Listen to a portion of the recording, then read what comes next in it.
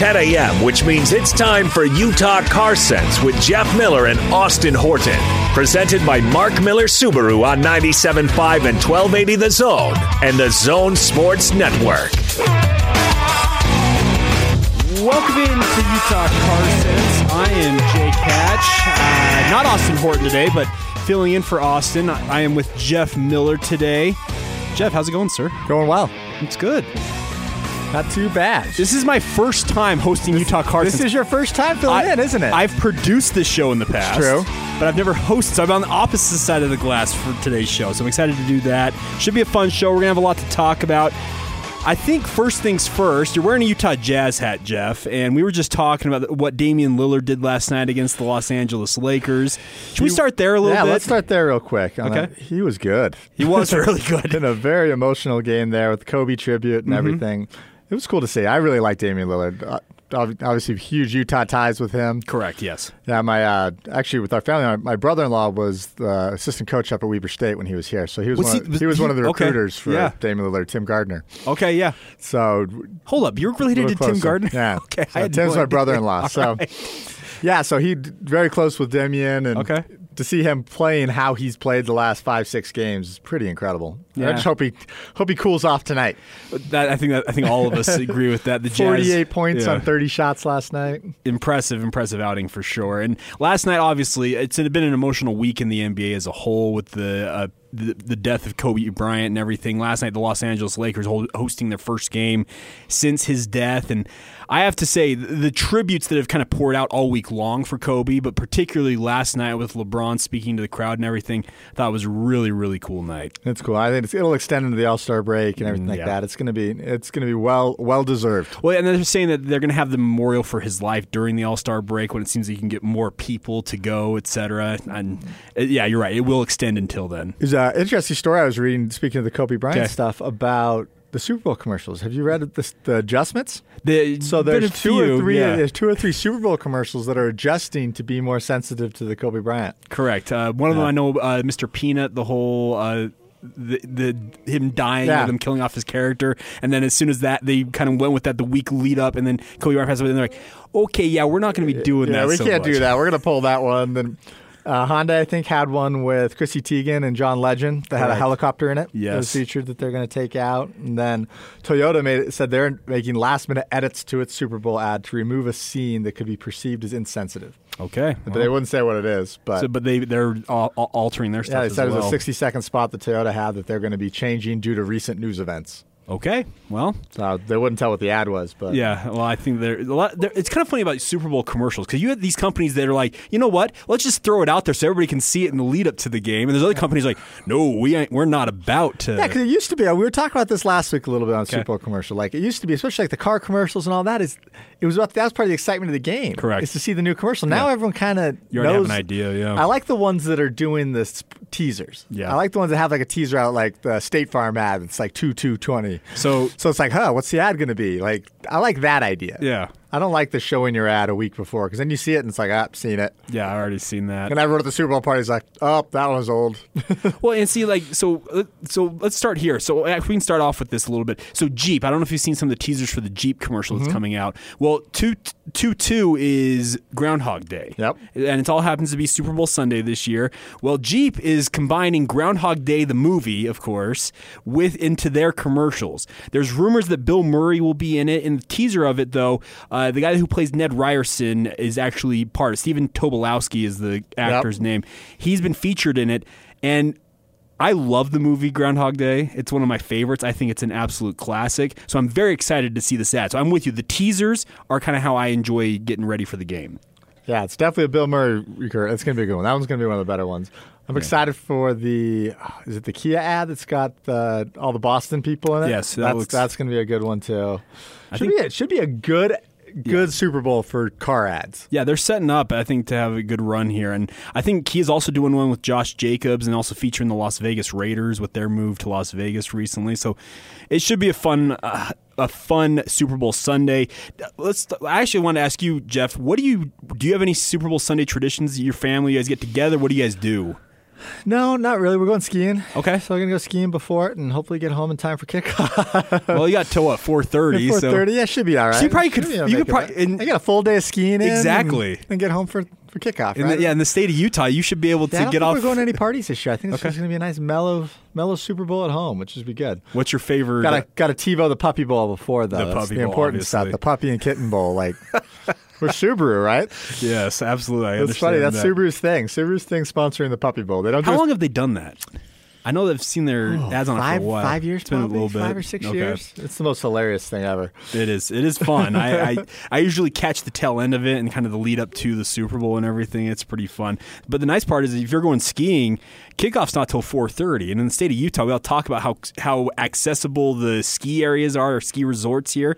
You should be able to cruise down the canyon and make it just fine if you want to really catch the last lift of the day. Exactly. You know, the Bleacher Report did a feature on the starting lineups for the Puppy Bowl. Oh, they did? They did not. They absolutely did. It's on BleacherReport.com. There's an article, the starting lineups and the analysis for the Puppy Bowl. I need to go look that up. Absolutely. Get some lowdown on who's starting in that game. All right, Jeff. So, of course, this is Utah Car Sense where we're talking cars. Let's open up the phone lines. Anybody wants to call in, 855-340-ZONE, 855-340-9663. Weigh in with your thoughts. Everybody who calls in today will be entered to win movie passes. As always, we like to reward the people who like to interact with the show. And also, we have a question today. I threw it up on Twitter last night. My Twitter feed is @JacobCHatch. I threw it up last night. The question of the day is, how has your taste in cars changed over the years, if at all? And also a follow-up question, what caused you to change tastes as well? Because I was reading up on some different stories last night, and I have to say, and you can speak more to this than I even could, but the electric car revolution is really taking off right now. It's coming. It's not quite here, but it's coming. It is in the near future. Next 2-3 years, we'll be talking a lot about electric cars. And I think just about every manufacturer within 3 years will have some sort of fully electric model. Does Subaru have one in the pipeline, or is it already out? Yeah, Subaru has one. They have a joint project with Toyota that they announced about 6-7 months ago. All right. We're probably 2022, 2023. Okay. Somewhere in there, but you'll have a full electric crossover. The technology. Oh, a crossover. It'll be a crossover. Okay, very cool. They won't do it in a sedan at all. It'll be a crossover of some kind. Yeah, the technology is just absolutely fascinating to me. It's just I look at what's coming, and it's cool to see, but at the same time, I'm sitting there thinking like, man, are we all going to go electric here in the near future? I just have my questions regarding how many people are going to switch over immediately versus how much over time, et cetera. And we talk about this a lot on the show. I love the plug-in idea. Okay. I'm driving a Subaru plug-in right now. Okay. And it's amazing. I mean, it gets 17 to, the plug-ins, all the ones in the market, somewhere between 17 to 25 miles on the battery, and then it goes to gas. Mm-hmm. So it does give you the best of both worlds. If you're just commuting back and forth to work, you usually can plug in the time and be fully charged by the time you're going to drive it again. And you can zip home. So you can literally be on an electric car the whole time. Or if you want to go on a road trip or whatever, you have the gas motor to take care of you there. I mean, the one I'm driving right now, the tank I'm on, I've driven 380 miles on the tank. Okay. Used just over a quarter tank of gas. Wow. Okay. I'm at 87 miles a gallon in an all-wheel drive Subaru. That's awesome. Yeah. That is fantastic. It's incredible. And I don't worry about not being able to fill it with gas. Yeah. Because the worry that people have, and it's a founded worry, is the fact that they haven't figured out, short of these supercharger sites, which is still a 10 or 15-minute ordeal. Yeah. If you can get first in line and you can get plugged in. And so no one wants to go on a road trip in an electric car because what happens, I drive 250 miles and I have to go plug it in for 2 hours?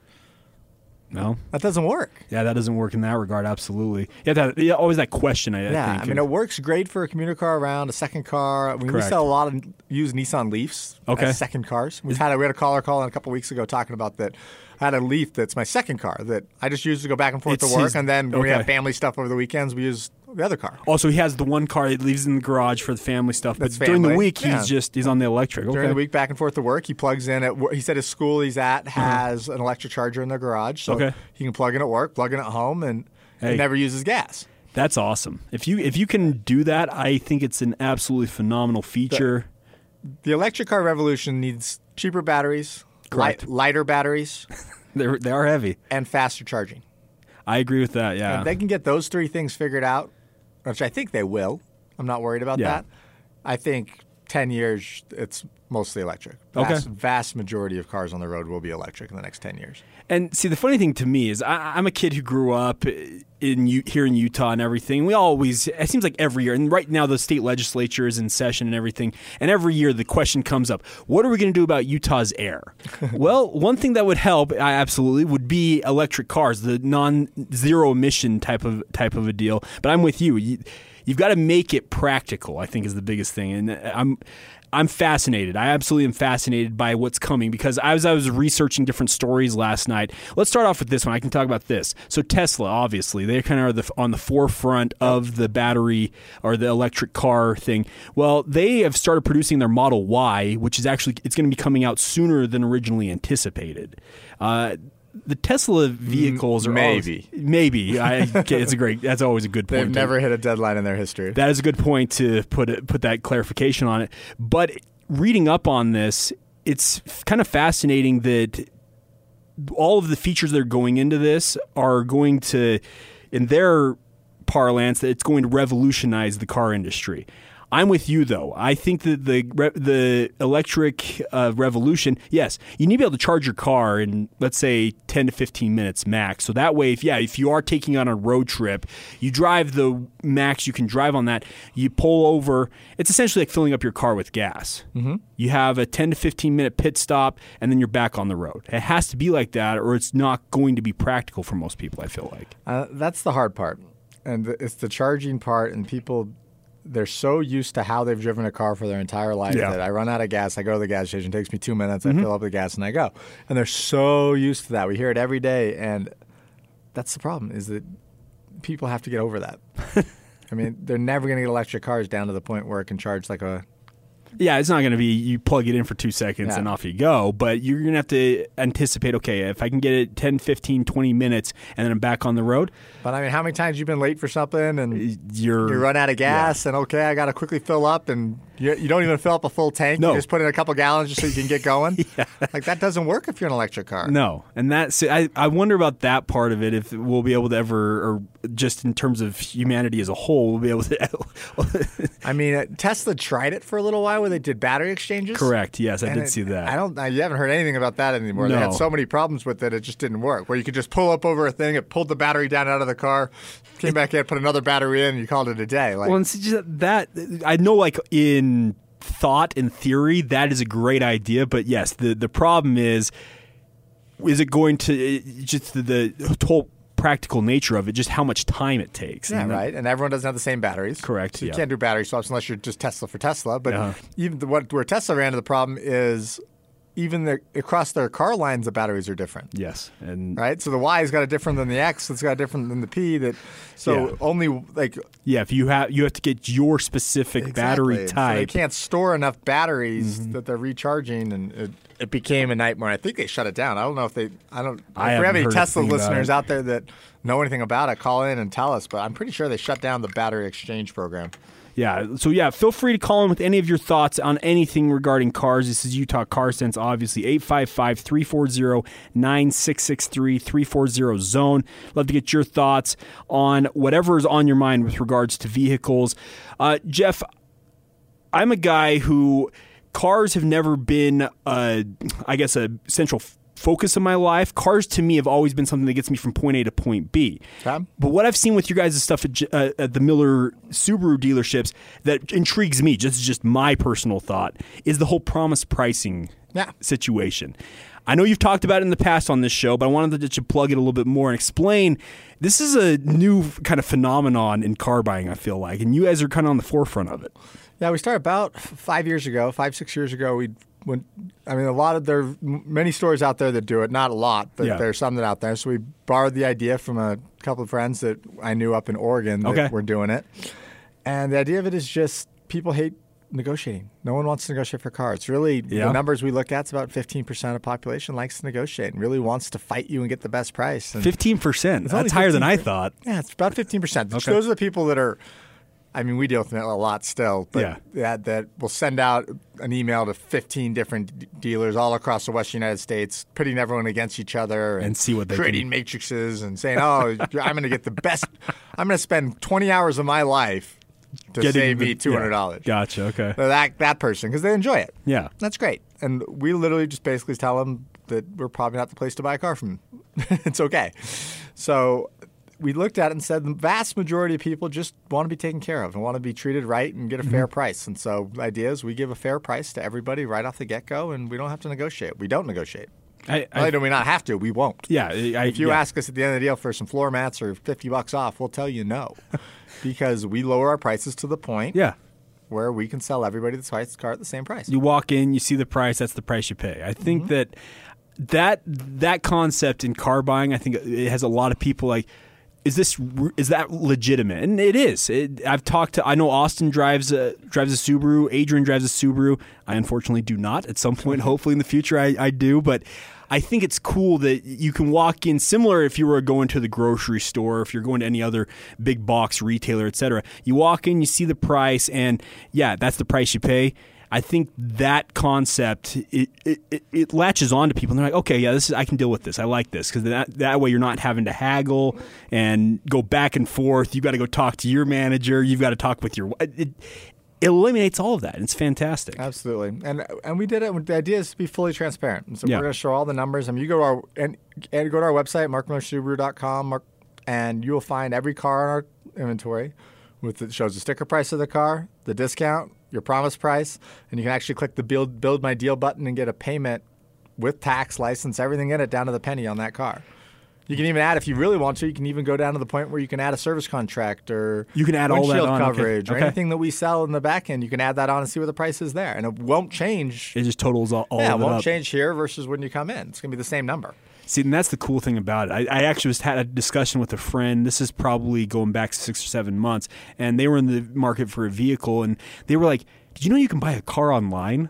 I'm like, yeah, you can. It's pretty sweet. You can go online, you just click the features you want, and then you show up to whichever dealership. In this case, you go to the Miller's, and you go Miller Subaru, and you just check it out, and all of a sudden, there you go. There's your car. And you've done all of it online. You can literally, so we have in our Express system, so express.markmillersubarumidtown.com, Markmillersubaru.com. You can literally go on there, pick your car, go in there, decide so I'm in there right now. I look for a lease on an Impreza, $273.48 a month. Okay. I can put my trade-in there. I can use Kelley Blue Book Instant Cash Offer, get a trade value on it. I can go in there, add my service contract if I want a service contract, add other options like that, and then I can click lease this car, and it'll literally ask me for a copy of my driver's license, copy of my insurance card, fill out my credit app. We'll send everything to us. We'll call you 15, 20 minutes later and say, all right, we've submitted, you're approved. And off you go. And we'll have you ready. Then basically they'll tell you about the service contract and all those options, and come in, sign your paperwork, and drive out with the car. You don't even have to worry about it if that's the car you want. We verify everything. Yeah, see, that idea, I think that's fantastic. It hasn't caught on yet. I mean, I think... Is it still not? There's just still some wariness to it. I think people will get there. Okay. But one thing about it is, and people talk about, that's how it's going to be in the future. Car buying in the future is going to be like Amazon. You're just going to go on there and pick your car and come in and pick it up. And I don't see it. Really? No.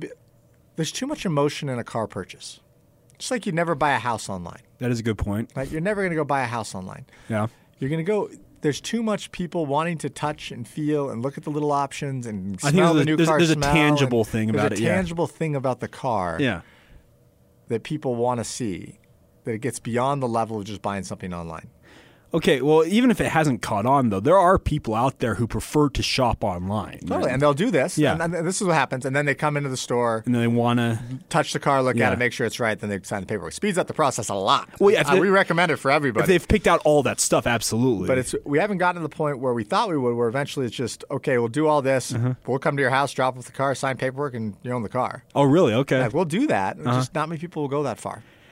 I can see why people want to just it's their car, because I've had the car I drive. It's my daily driver. I've had it. Let's see. I bought it in 2015, so I've had it for 5 years now, and I have to say it is my car. It's my vehicle. I understand that people get attached to their vehicles. Absolutely, and I can understand that people want to come in, get their hands on it a little bit, kind of see what it looks like in person, but the fact that you guys at least offer this where they can go in online, pick all the different features and all the service contract, that out of the way, that's, like you said, it speeds it up at least a little bit. That way you're not having to sit there and be like, okay, now you got to fill out this, now you got to do this. I mean, my hope, and we're trying to develop systems in our place that within 2 or 3 years that 20% of our customers never see the store. Okay, cool. Ever. So we can sell you a car, we'll deliver it to your house. When it's time for you to service, I mean, for example, in our service right now, we do a 2-year maintenance plan on all the new cars we sell. Okay. And then that maintenance plan includes free pickup and drop off. Oh, really? So okay. We'll come to your house, pick up your car. Take your car, go do it. Okay. Yeah, we'll do that for you. So, and even that, when it's free, people are still wary about it. They haven't quite gotten to it, but we're getting there. We're educating. I think you guys are doing great work in that regard, though, because if you can, I think there'll still always be people who want to touch, feel, test drive that vehicle before they ultimately make the run. Because you're right. You don't go buy a house online and then show up and be like, hey, this is my new house. What does it look like in person? I understand that part of it. All right, so let us know if you guys are out there. Let us know how your tastes in cars have changed over the years. We've got a couple of responses on Twitter we can get to real quick here. First one that came in, it says, I really love good gas mileage now. That's how this is Chad Clough on Twitter, at Chad C. Clough. He says, I really love good gas mileage now. I think a lot of people are in that boat because we're seeing gas mileage increases and they keep going up and up. You mentioned the fact that you have a gas hybrid electric right now, and you said you've used a quarter tank. You've gone 380 miles. Yeah, just over a quarter tank, and that's the future is going to be there, especially when you get to electric and these plug-ins, and that you're going to move away from those gas motors, but. That's why, I mean, we talk about leasing a lot on the show. It's why we encourage leasing, is that even a standard gas engine every year gets increases. Correct. They get better and better every year. I mean, an Outback now gets 34, 35 miles a gallon. An Outback? An Outback. That is fantastic. Right? I mean, a Impreza's close to 40. That's awesome. And a regular gas car, all-wheel drive. Like, that's why you lease a car, is because you get that better technology. You save just a lot of money in just gas. I would totally agree with that. I've got my father-in-law loves cars, and he my wife likes to refer to it as his used car lot. Okay, but his cars are all newer. Like, he's bought them all in the last 5 to 10 years. Keeps them all? He keeps most of them. He's got Ford Raptor right now. He's got a Jeep, I think. But he likes his different cars. But he always talks about the fact, he's like, every year there's a new thing that comes out, and it makes me mad looking at the gas mileage increase on whichever engine or whichever model that I don't have. And I think that idea of, you lease a car, you have it for, standard term is about 3 years, right? What's the standard term now on a lease? Three and a half years. And then at that point, when you turn in that vehicle, you take it back to the dealership. Well, there have been a bunch of upgrades and mainly increases in terms of the efficiency in those models, and I absolutely agree that concept alone is a fascinating one, because you're right. If you're getting 34, 35 miles a gallon now in an Outback, think about an Outback maybe even a decade ago, how much of an increase it's been. Exactly, and that's the key. Is that, I mean, if you look at it, I wonder if I could get gas mileage. I mean, the average gas mileage of a vehicle, real-world fuel economy on the road right now is almost 25, 26 miles a gallon. Okay. And that's considering where we've come from. If you went back 10, 15 years, that number was in the teens. Sheesh. And as a credit to technology, it's credit to the car makers. And the same thing, CO2 emissions have gone down amazingly. Yeah. I mean, that's why Cash for Clunkers worked so well when they did it at the beginning, is because literally the CO2 difference is just year to year. If they did Cash for Clunkers, just a 10-year-old car now versus the same car. The same Camry then, the same Camry now, it's vastly improved in environmental. There's no doubt about that. So let us know your guys' thoughts. The whole gas mileage thing, to me, because I do have a little bit of a commute into work, and that's something I'm very cognizant of in my vehicle. And I like that Chad brought that up, because with gas mileage, the more they keep going up, and you're right, with the whole how technology is coming in, electricity, fully electric models, etc., I think we're only going to continue to see those go up. Do you think that there's a point, though, Jeff, that we come to where we almost maxed out in terms of efficiency? Does that make sense? Is there a end point? There has to be an end point. You're not ever getting infinite. Yeah, we're not going to be fully 100% efficient, et cetera. Yeah. No, I mean, the interesting thing, though, is that the miles per gallon has increased while the cars are getting bigger. That's true. That's the interesting economy. Imagine if we still had the same percentage of sedans on the road that we did 10 years ago, how good the gas mileage would be. That's a good point. I mean, the sedan number has gone down so far. I mean, sedan, I think, so if you look at it, 1975, sedans made up 80% of the vehicles on the road. So 75 is what? So 1975, so that's 45 years ago. Yeah. Literally 80% of the cars on the road were sedans. Okay. This year, that number was 35. Holy smokes. We cut it in over half. Yeah. Sheesh. And I've heard a lot about the fact that people are favoring crossovers, SUVs these days. The big one's trucks. If you really look at the graph, if you look back in 1975, trucks were 2% of the market. Okay. 3% of the market. Now they're probably 25. Sheesh. And we live in a state here in Utah. A lot of people love their trucks. Yeah, trucks, SUVs are. Straight pickup trucks are 12% of the market now, which is a pretty crazy number. SUVs. Back in 75, 70s, SUVs didn't exist. No, there was no such thing as an SUV. SUVs really started in the 80s. And then really picked up in the 2000s. They did, absolutely. And then now what's happened is they've been able to get the fuel economy in the crossovers and the SUVs that you can get in a car. So people are like, why am I getting a car anymore? I could have a hatchback. I could get room to put stuff in. It's true. Why would I buy a sedan when I could buy a Impreza or something like that has a little more room in the back and get the same gas mileage or better? Yeah. So that's why people have moved off that sedan stuff. It's crazy. It is cool though, and I think part of it is we're seeing just the technology increase. And so my parents recently, my mom, she loves her SUVs. She always has loved them. I grew up when I was really young. My parents had a minivan, but in the 1990s when SUVs really started taking off, my parents went to an SUV. They drove a Suburban for a while. My mom switched into a Chevy Tahoe. She bought a Tahoe in 2009, and she's driven it for a decade, and she calls it her rolling couch on wheels. That's kind of the running joke in the family. She absolutely loves this vehicle. Well, I showed up at my parents' house. This is just 3 weeks ago, and she's got a brand new Tahoe sitting in the driveway. Okay. And I walk in the house. I'm like, Mom, you bought a new car. She's like, yeah, I finally decided to switch it out. And so since she got the new Tahoe, I've been talking to her about it. I asked her just the other day, like, what do you like about it? She's like, you wouldn't believe how many more miles a gallon I'm getting. And this isn't a Chevy Tahoe. We're talking, Tahoes are on the heavier end. Still probably getting high teens. Yeah, but they're still on the heavier end of SUVs and everything. For sure. But the fact that she was commenting on the fact of how much more efficient and how much maybe more gas, the miles per hour she's getting, miles per gallon she's getting, excuse me, she was pretty impressed just even in that regard. So I think that the technology it's phenomenal. And I look forward to seeing where it goes because I'm intrigued with the whole idea of electric vehicles. I look at kind of where that's going, et cetera, and how many car makers are now doing it. You mentioned the fact that Subaru and Toyota are working on a project. We need to get to a story here in a minute. Hummer is going to go electric. Have you heard about this? All of them are. I mean, Rivian's coming into town. Right in the 2008 model year, 2018. So this is a study from the EPA, automotive trend study from EPA.gov, right? In 2018, United States cars, 3%.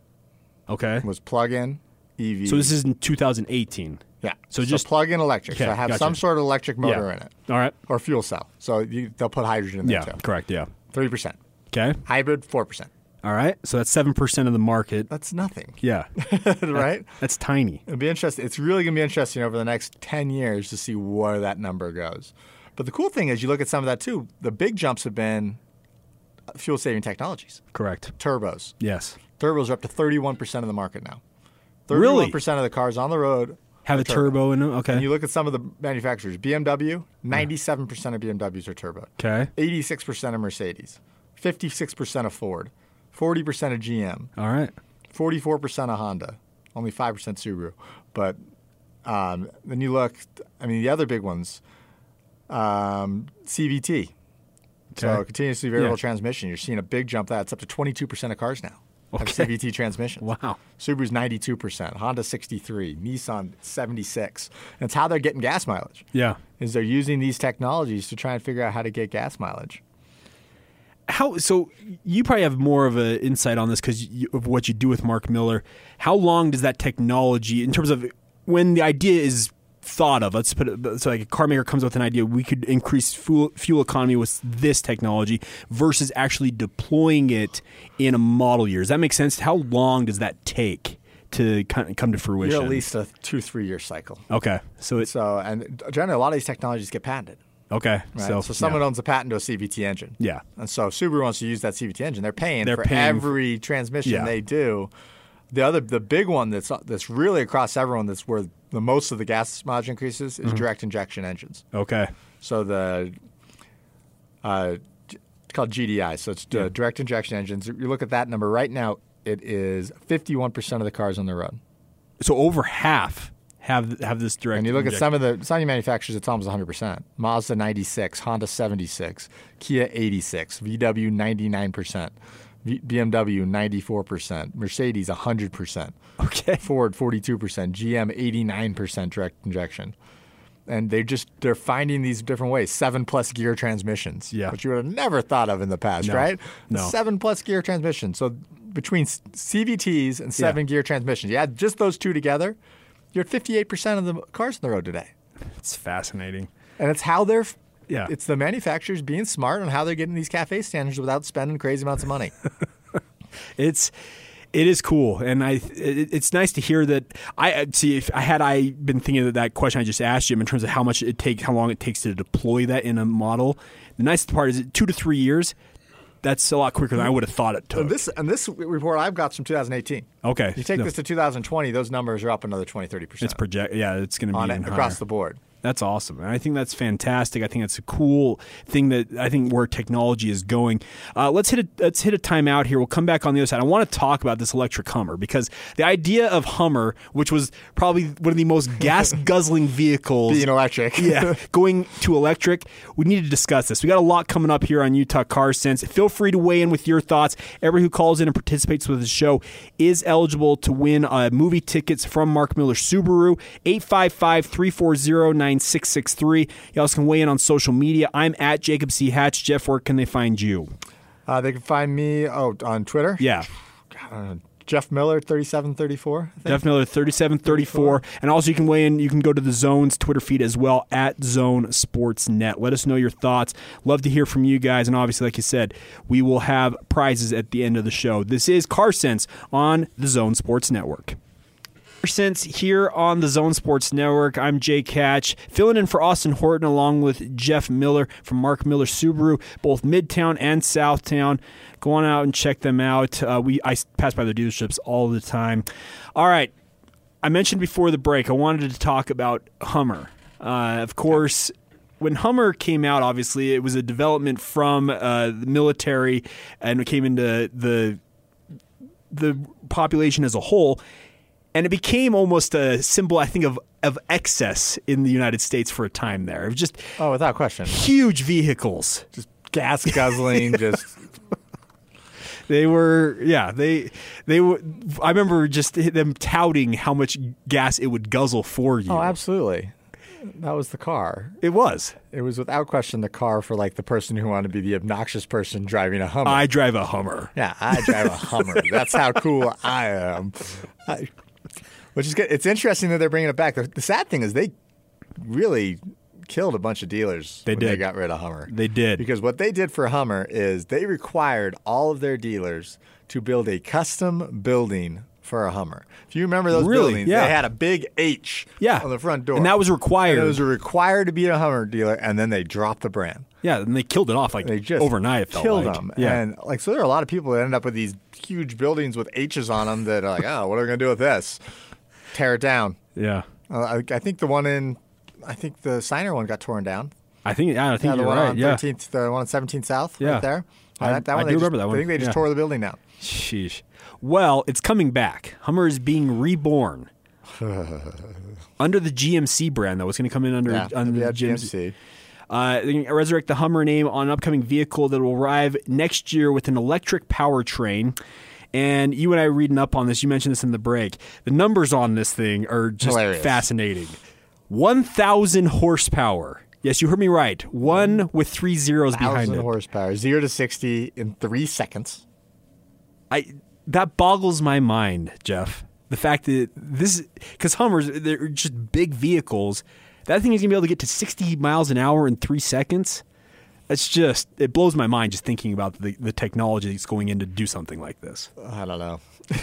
Wait till you see it. I know. That's what you're on. Things like this, you got to wait till you see it. Well, it's also 11,500 pound-feet of torque. Yeah, they're saying the official reveal for it. So the Super Bowl, they're only going to show the grill. The grill of it, yeah. It'll be the front grill of it. Mm-hmm. They say the official reveal of it's in May. Okay. May 20th is when the official reveal, and the first production model will be available fall of 2021. So they're still a ways away. Yeah. But up to 1,000 horsepower, up to 11,500 pounds-feet of torque, 0 to 60 in 3 seconds. Sounds like hype to me, but see what happens. The numbers they're putting out there, yeah, it makes you think, what in the world? Do you guys get something that nobody else has? And the question is, if you're trying to put batteries that powerful and that big in that car based on battery prices now, it's a $100,000 car. Sheesh. Okay. They'll say whatever they want, but how do you think Tesla does it? Well, yeah, it's true. Tesla's putting, and you're talking about a Tesla that's taking a car that's correct half the size. Yeah. You talk about the full truck. The Tesla truck's going to be a $100,000 truck. Oh, that easily, yes. Yeah, right. And the same idea. They haven't been able to get, in order to get that kind of horsepower and that kind of torque, and a thing like that takes some pretty serious batteries. Correct. Serious batteries weigh a lot. They weigh and they take a huge structure to them to handle it, and that's just a lot of steel to be able to build. That's going to be that's going to be probably a 9,000 pound truck. So it's still going to be heavy. It's still going to be the weight of these things are going to be insane. But it's because of the battery technology that's going into is what's going to weigh these down. But you're right. I looked at that when I saw that last night. The fact that GMC is bringing back Hummer, it just made me chuckle because the fact that thinking of a Hummer, because like I said, it used to be almost the point it was a point of pride. I drive a Hummer. I'm that annoying guy that you don't want to deal with. But now it's going to be electric. That's just a fascinating thing. When they came out with the Tesla Cybertruck, correct, which came out a few things, they said it was going to be a Class 2B medium-duty vehicle, which a Class 2B medium-duty vehicle are rated to weigh between 8,500 and 10,000 pounds. Okay. So a standard truck weighs about 5,000 or 6,000 pounds. Correct. I was going to say. Right? Yeah. That's a heavy, heavy car.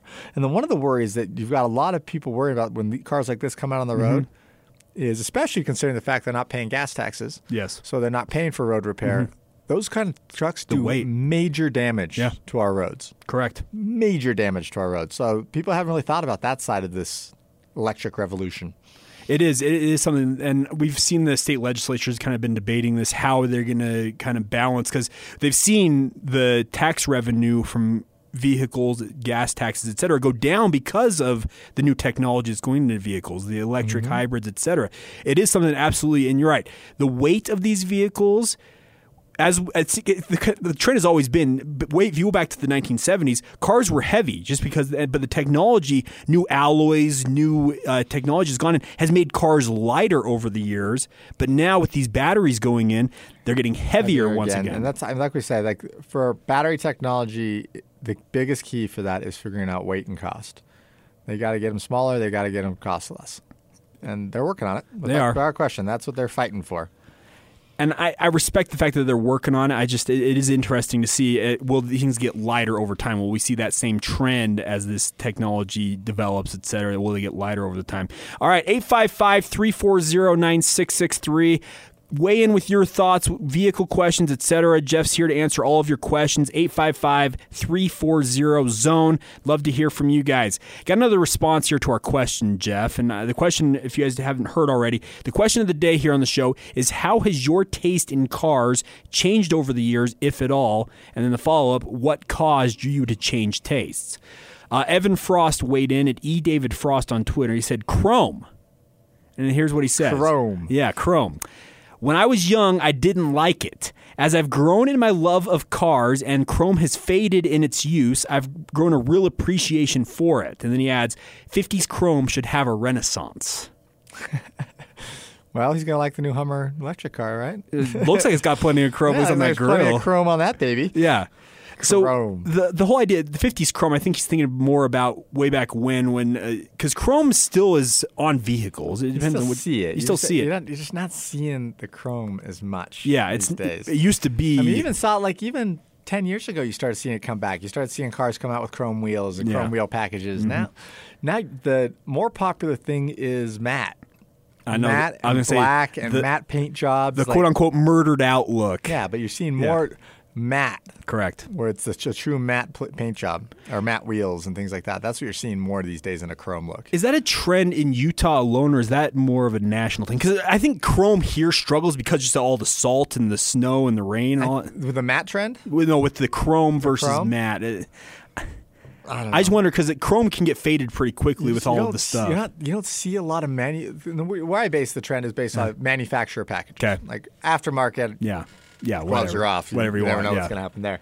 But with manufacturer packages, you just don't see those chrome packages anymore. You're starting to see factory paint jobs in matte. Oh, so they're actually starting to offer it. Yeah, so some of those, like you see the matte cars on the road, and those aren't all aftermarket. You're seeing brands come out. You can buy it. Yeah, I think BMW's got a matte paint color. Okay. That they come out on the 7 Series. Like you can buy matte paint colors now. Okay. Subaru hasn't gotten there yet, but I was going to say, like, are we going to see that the Mark Miller dealerships in the near future where we've started doing some accessory. We haven't jumped into the paint world yet. Okay, all right. We've done some cool stuff on. So we started doing a thing. One of our sales managers down at our Southtown store, we call it MM Design. We started building off-roading Outbacks and Foresters and stuff. So really, we're putting 2-inch lifts on Foresters, Outbacks, Ascents. So you could take them down to southern Utah. Yeah, and putting 2-inch lifts on them. We just did a new one this week with a built-in. Like a Jeep, like with a built-in winch in the front grill of a Crosstrek. I was going to ask you, are you guys building? That's a company called Weld. They right. did have a custom Weld grill on it. They just put it on that. We have one of those on our showroom floor right now at Southtown. But wheel kits, all-terrain tires. Okay. We do some light kits we're doing on things. Have you taken one out to test it out? I've never taken it out off-road. I've never tested it actually out there, but it's the future. And Subaru is actually going to start making that a manufacturer thing in a couple of years where they're releasing what they're going to call the Wilderness Edition. Okay. And it's going to kind of try to compete against the Jeep Trailhawks. Gotcha, okay. So you have the Trailhawk editions of the Jeep, which aren't quite to a Wrangler, but kind of between. Yes. Like when you get it's almost their crossover look almost. Yeah, where they get a little lift on it, yes. more off-road, skid plates, things like that. Subaru's going to release a Trailhawk version of the Outback and Forester next year. That'll be cool. Which will be a custom edition built for off-roading. Little lift kits on them. Okay. But it'll still have all Subaru's technology and But right now, safety. if you want to do that, you guys have... Yeah, we've been doing them in-house. Yeah. And we put up to $7,000, $8,000 packages on some of these cars. Well, it's just fascinating to think you can put a winch like a Jeep on an Outback or a Forester, and you could take it out in southern Utah, go down to Red Rock Country, and now see if I can find a picture for you. Go cruising around. I think that's fantastic because I mentioned my father-in-law and his vehicles. He's got his Jeep is all decked out to do the whole rock crawling off-roading thing. We enjoy doing it. It's a lot of fun. But the cool idea is I would be fascinated to do that in an Outback or a Forester or even, I don't know, is Crosstrek, you guys do those as well, or is that still on the... Crosstrek's what we're generally been doing them in. Okay, gotcha. So that's kind of the main thing. Okay. Yeah, so if you follow my Twitter at Jeff Miller 3734, and I'll post a couple pictures of that car. Let's check that out. That's so give me a couple minutes. That is really cool, actually. I think that idea, you're right, it is coming, and I commend you guys for even being on top of that. And it'll be cool to see those having a standardized Subaru come out with one that's trying to compete with that Trailhawk look. All right, I got another story here wanted to hit up on. Kind of sticking with our whole theme today, a lot of electric car news. Aston Martin, obviously known as a sports car brand, international icon, very much in the racing scene. Well, they have officially delayed all of their plans for electric vehicles after taking on a new investment from Formula One billionaire Lawrence Stroll. The company says it's indefinitely suspended its first electric car, the Rapid E, after refusing to confirm rumors about the project earlier this month. It has pushed the launch of its all-electric Lagonda sub-brand back from 2022 to no earlier than 2025. Is that a setback you feel like, or is that just kind of an outlier? I think it's just par for the course. Okay. I mean, generally, something like that. It's just par for the course. Okay, I got to post it up. Okay, so cool. if you go to Jeff Miller 3734, you'll be able to see the the specialized winch we put into a Crosstrek. So it basically cuts out the front part of the bumper and integrates into it. I'm looking at it right now. Oh, that's way cool, actually. Yeah, it's Warren. Warren is the name of the brand on it, but it's pretty cool. Well, the nice part is that winch isn't super pronounced either. It's not just and that's a true winch. It's hooked into the frame of the car. I mean, it's a true. You can usable winch. You can use it. But like I see a lot of Jeeps and everything. They've created a specialized plate where it kind of just sits on the bumper there. This is almost integrated into it. I like that. I think that's a fantastic look. And so is this one at Mark Miller right now? People could go see that. Yeah, that's at our Southtown store right now. Okay. I'll post another one that's at our. That's what we can kind of do to the Outbacks too. Okay. I mean, we've really gotten creative on how to do some of these cars and. Subaru doesn't like it very much, but it's what customers want. Well, I think, and it's kind of our goal is we're going to do what customers want, right? Well, you're in the business of, hey. Yeah, we have to satisfy customer needs. Yeah. If a customer's asking us to put lifts and stuff on cars, it's kind of something we got to do for customers. Well, and this is a state we live in. A lot of people in the state of Utah like going off-roading. They like going into the backcountry and exploring. And I think that you guys, I think you guys are kind of doing what you should be doing to help people in the state. Yeah, and that's how we're really excited for the wilderness packages and that stuff to come because it's helpful. I just posted the Outback too. I just saw that. It's out there too. So that's a 2-inch lift on an Outback. Okay, and it's what the market wants. We've been trying to get Subaru to do it for years. They didn't do it, so we're going to fill the hole. Yeah, and now they're coming out with their own edition of it. But and they're going to start doing it. And we're really trying to push. And I was on the national council for a while for Subaru. We really tried to push them to try and do a Wrangler competitor. There's nothing out there in the world to compete with a Wrangler. That would actually be a fascinating idea to see a Subaru come out with something to compete with the Wrangler. That would be cool. Rock crawler. Like a legitimate off-road built rock crawler. That'd be cool. I think that'd be really fascinating. We've been asking for it. Whether it ever happens, who knows? But tell me this. When you guys first proposed that to them, what was their thought on it? They're open to it. Okay. I mean, the problem that they've got is that Subaru for the last decade has been selling so many cars, they haven't been able to make enough cars to meet their demand. Yeah, so they're looking at it like, why would we spend $1 billion? Where are we going to go put this technology? Why would it's $500 million to develop a new vehicle. Like, why are we going to spend that for a car we can't build anyway? Yeah, where we're making money hand over fist over here. Why would we? Yeah, why would we do that? I think that's cool though. That at least you guys have proposed something like that because you're right. Jeep has essentially owned the off-road market, the rock crawling market, for a long, long time. Oh, they're pretty much all that's out there. They're synonymous with it. You go down to Moab, you only see Jeeps. Mm-hmm. It's true. You might see a Ford Bronco. Maybe some trucks. You might see an old school Ford Bronco that's been retrofitted. But the rock crawling world's a Jeep world, and it'd be interesting to see if you could get in there and fight it. Can I ask you? Have you seen the whole trend I've noticed is all these car brands are all going towards making their own truck. Mm-hmm. Do you like that trend? I think the guys that make trucks should stick to making trucks. Okay, all right. I mean, you see some of these trucks, it's like, that's not a truck. Yeah. It's them trying to make their SUV have a truck bed. I tend to agree with you in that regard. Like Subaru, I mean, that's one thing. A lot of people have asked Subaru to try and make a truck. Oh, they have? Okay. It's like, no, that's not what we do. It's not Subaru. Our market. It's not Subaru. Subaru's not trucks. And we had our Baja, but that wasn't a truck.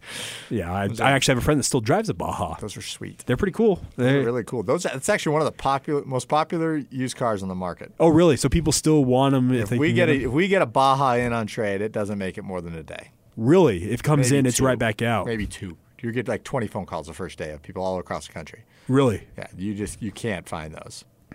That's fascinating to me. I actually tell my buddy he's driven his for some time now. I need to let him know because they're a cool car. I've ridden in his Baja. It's just kind of a cool concept vehicle. All right, so yeah, I wanted to get back. So this Aston Villa thing, it's kind of funny to me that even Aston Villa, we're talking, this is a car brand that is synonymous with international racing. It's got an international icon, and they're pushing theirs back on their electric deal, but it looks like it's more about the fact that they needed money and everything, and they needed to probably push off development to work on what they're synonymous with. And it's fascinating. That's what we try and I look at the brands, and they should be good at what they're good at. I would tend to agree with you because I hope the Hyundais and the Kias of the world don't try and get into trucks. Well, we've seen Honda. They came out. Honda has a Ridgeline. The Ridgeline, yeah. It's gone off and on, whether it's been successful or not. Correct. Honda's not a truck brand. No, it's not. But they look at themselves as we're a full brand car manufacturer. We got to have a truck. I drove a Honda in high school, a little Honda Accord, and to me, I'm like, the thing I have a Honda truck is just a weird thought to me. Yeah, I don't like that. I grew up kind of in the era where, okay, if you wanted a truck, you essentially were looking at a Ford or a Dodge or a Chevy. But now, yeah, you're right. All these other brands have kind of developed their own trucks. But you're right. Be good at what you do. I think that is kind of where I tend to lie with regards to this. That's how we've always. I mean, just focus on what you can do. Like the market's not expanding. You're fighting for market share. You're not fighting for a bigger market. So speaking of trucks, the Jeep Gladiator, they came out with their new truck. So I was reading this. This is Car and Driver. I saw this last night. So right now, when the Gladiator first launched, it was really hailed. A lot of people wanted to get it. They thought it was awesome. But all of a sudden, it seems like you can get them for relatively cheap right now, according to Car and Driver. The bottom kind of fell out on it after their initial launch. Now you can get them for pretty cheap. Yeah, there's no markup on them anymore. Correct. They're pretty available now. It's not a bad looking truck. It's not. Cool. It's kind of cool looking. Myself personally, I've never been a huge fan of Jeeps. Really? Okay. And for what they do, and what they are, like to go off road. If you want to take your that's Jeep, what you want to do. You want it off road. But for an everyday driver, it's horrible. Okay. It's especially those Wranglers. They are like you'd have to have back surgery in 2 years. Like they are so rough to drive. So when I met my wife, she drove a Wrangler. Okay. And it had been decked out. It'd been decked out for off-roading. Great rock crawler, no doubt about it. But she also did it it was like her daily driving vehicle. And it is rough. It's rough. It is. They're not built to be daily drivers. I'm speaking from personal experience. When I married her, we still had it. And we traded it in a few years back to get a Honda Pilot. She wanted more of a mom car, she called it. And that's not a good mom car on the Jeep. Yeah, but there's certain cars that are built to do certain things. Correct. Like Subaru STI. Yes. Like a few years ago, Subaru STI. Yeah. It's a great car. It's fun. It's fast. It's not a daily driver. No, it's a sports car. It's a sports car. You will feel every bump, every rock, every pebble you drive over on the road. You are going to feel that pebble. It's tuned for that. Yeah. It is built to feel every pebble, just like a Wrangler's built to feel every bump. You're correct. And if you're on a freeway, you are going to feel every bump. And people don't get it. We've sold STIs to people before, and they'd like literally 2-3 months later come back and like, I need to trade it in.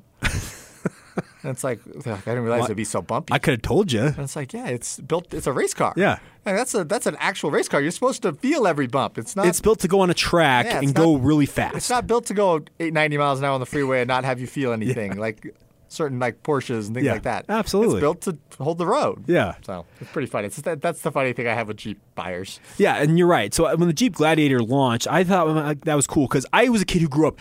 I dreamed of driving a Jeep Comanche. If you remember the original Jeep truck way back when, the Comanche model is what me and my dad spent years searching for one. Because my first vehicle, if you really want to go back, when I turned 16, I drove a little fire engine red GMC Sonoma.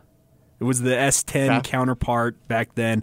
And the goal for my dad and myself for a while was to find a Jeep Comanche, and we never could find one that would just seem like it would work out. And when the Gladiator launched, I remember sending it to my dad and saying, hey, look, Jeep just launched a new truck. And he said, yeah, no. It's a Jeep with a bed on the back of it. It is. It really is. And the Rubicon Edition in particular, it literally looks like they just extended out the Jeep Wrangler body and put a bed on it and said, hey, here you go. And they can get expensive, too. They can get up in the 50s. Correct. Those Gladiators, the top-of-line ones, they're not cheap. Yeah.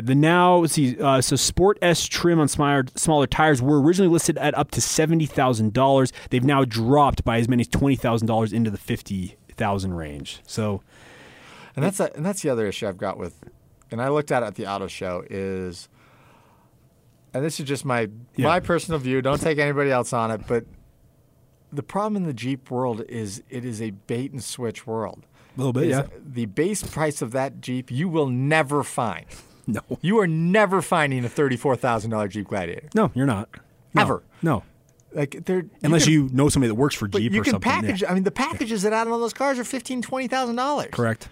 I mean, they just package and package and package so they can say starting at $33,000, but most of them they're selling at $50,000. Yeah, you're not going to walk into a dealership and say, "Hey, I want that $34,000 version of the Jeep Gladiator," and they're like, Yeah. And I get the need for packages, and I get it, and Subaru does it too, but keep it to a minimum. And the problem is they set it up that way so when crap hits the fan, they can put a $5,000, $6,000 rebate on it. Yeah.